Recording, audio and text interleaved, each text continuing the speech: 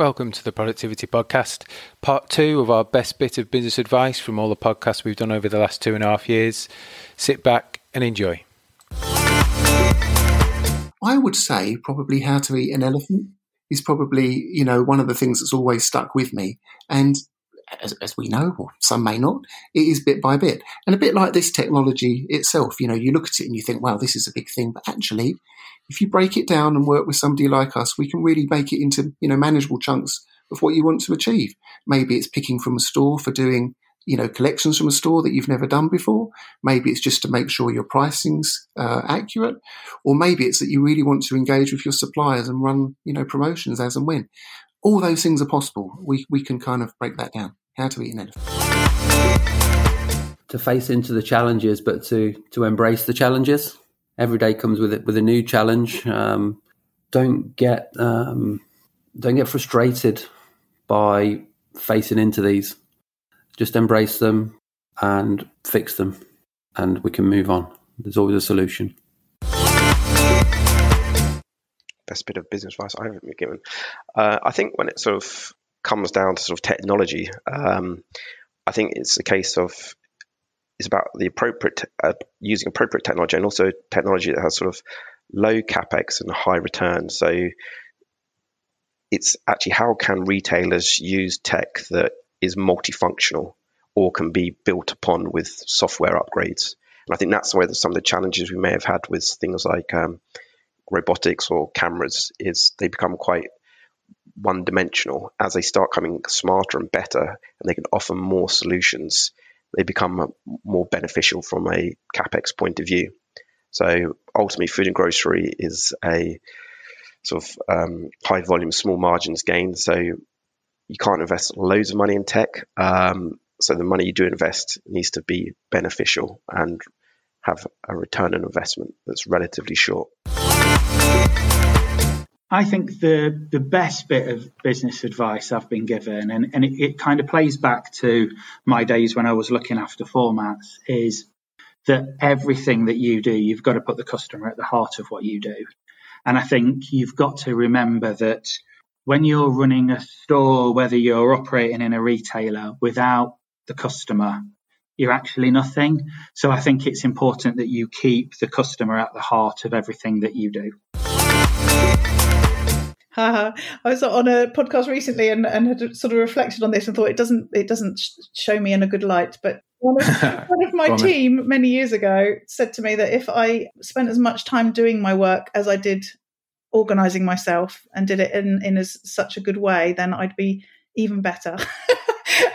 As in, I'm really good at organising myself, but it's a really good way of procrastinating and not actually doing any of the work. And she was my subordinate, and that did pull me up quite short. And I have remembered that ever since. And she's still a good friend, and I do value the fact that she made that point to me. So yeah, I need to, or everyone needs to spend time doing things that are really important rather than planning to work out what those important things are. Best bit of business advice you've been given. Do you know what? I'm going to give that to you actually, Simon, because it's not about.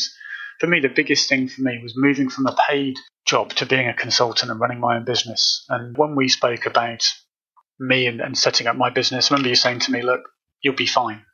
With all of the work that you've done and the operational projects you've delivered, there's a lot of value there." So I think for me, and it comes to everybody who's either looking to set up their own business or has taken on a new job. If you go and spend time in stores and you understand the operation and you talk to people and you're open to ideas, you can build a really solid plan. So 2 things there. One is, believe in what you can do, but the answers are in stores. So I think that's probably the one thing that I saw from a leader that came into Boots, who just kept saying the answers are in stores. And that's where I would say, if you spend your time in there, talk to the teams there, get the data from there, that is how you build your plan. Perfect. I think the best for me, and it's one thing that I've taken from, I guess, the start of my career, is listening to your people in shops. I haven't stopped listening. And I think that's probably from me being back in stores. So, when I was a colleague in store with ideas, suggestions, I've always been encouraged to listen to our colleagues in store because they are at the forefront. They are the ones who have got the complexity in process and understand it. They are the ones who are dealing day in, day out with our customers. So for me, it's around, I've always been encouraged to never lose sight and never stop listening to the teams in shops, because that will improve the way they feel, but it will also deliver better for the customer. I think it's probably it's in the people space, and it's about that taking a chance on people, because I think that I've been lucky enough in my career to have had 2 or 3 people in my career that have had a real fundamental impact on me, but it's been primarily because they've believed in me and taken a chance on me. So I think that's probably the single best thing that I've learned along the way, is that when you see somebody with a bit of spark and a bit of drive, then take a chance, because the chances are it will pay you back. Okay, thanks for putting us on the spot there. I think probably the wisest bit of advice I got, and I still don't like it, but it is absolutely spot on, is it's all about focusing on outcomes, not about activity. So, it's very easy to keep yourself incredibly busy, but you've actually got to be focusing on, are you getting the outcomes? Yeah, I like that. Some of the focus. Well, just building on what Neil said, I think many times you can confuse activity with progress. So the natural instinct, particularly in retail, I find, is people want to do stuff, and they want to do stuff quickly because that's the way they've been successful. But often you can find that all of that activity isn't delivering the outcome you want. And to go back to my original point about making things logical for people in their world, you can put all sorts of activity into trying to change stuff. But if it's not logical, it won't land. So put some time and some thought into what will make it logical, and you've got a better chance of getting it to that. Oh, wow. Yeah. So actually, it was while I was at Tesco, and I've mentioned Tesco a lot, but it was really quite formative on me as an individual and on my career. And it was a piece of advice that came from a conversation at a leaders' dinner. I won't reveal much more than that because I need to protect the innocent. It came from a leaders' dinner, and in the conversation, the most senior person at the table said, "Yeah, so when did you last get into store?" And I said, "Oh, I don't really get into store very much these days. Very, very busy in the office, lots and lots going on, and big projects to deliver, and all sorts of innovation, and oh my goodness." And he said, "Well, would you like to get into store more often?" I said, "Absolutely. If only I could find the space in my diary, then I would absolutely get into store more often." And he said, "Oh, right, okay." He said, "Who manages your diary then?" And it kind of dawned on me. It's like, yeah, that will be me. And so my best bit of advice from business was prioritize the things that are really important, and to identify the things that are really important, you might just have to take a step back from everything that's troubling you in your day to day. The important stuff in retail goes on in stores and online. And if you are in the office and busy, got your head down working on delivering your project, then yes, of course, that's important, but you're kind of missing the point of retail. So my best bit of advice is do the things that are important. And if you're in retail, get out to stores and get online, see what's going on. So how long have we got? Transformation is a really broad topic, let's be honest.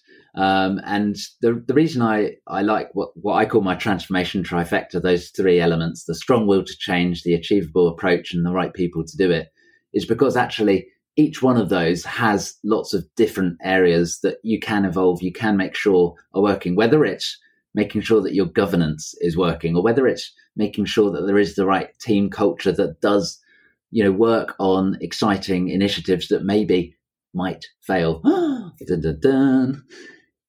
Or whether it's actually great program management. There's lots of different elements that do fold up into a wider transformation. I think for me, there are a couple of additional elements that I'd really encourage your listeners to think about. One is, how can you continue to stay curious? How can you continue to learn and continue to evolve? That was actually a question one of my old bosses quite early on in Tesco asked me, how can we make the team more curious? And it's always been something that stayed with me to really think about, actually, how can you inspire curiosity? It's a really interesting topic. So maybe we can get into that another time, perhaps. The second thing is, I always think it's really important to have a logical plan through to your goal. It's one of my core values to have this sort of logical structure in place on things that I work through, but also be able to add in some left field thinking as well that allows you to add that spark of excitement, that slightly different angle that can help make things really work. So those would be the additional couple of things that I would add in for your listeners to take up and help get better at doing transformation. No, I think it's about living in the moment, and I think the pandemic has shown us that. I think understanding the context of the business in the moment that we currently live is really important.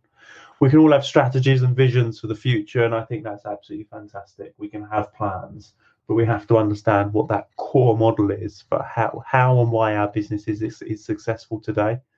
And I learned that at Tesco, and I learned about really understanding the economic model, the relationship model, what holds people to this organisation, and why is it at the heart of it that we're successful and we make money. I think you have to stay true to that, and you have to understand that before you can start, being really ambitious about the future.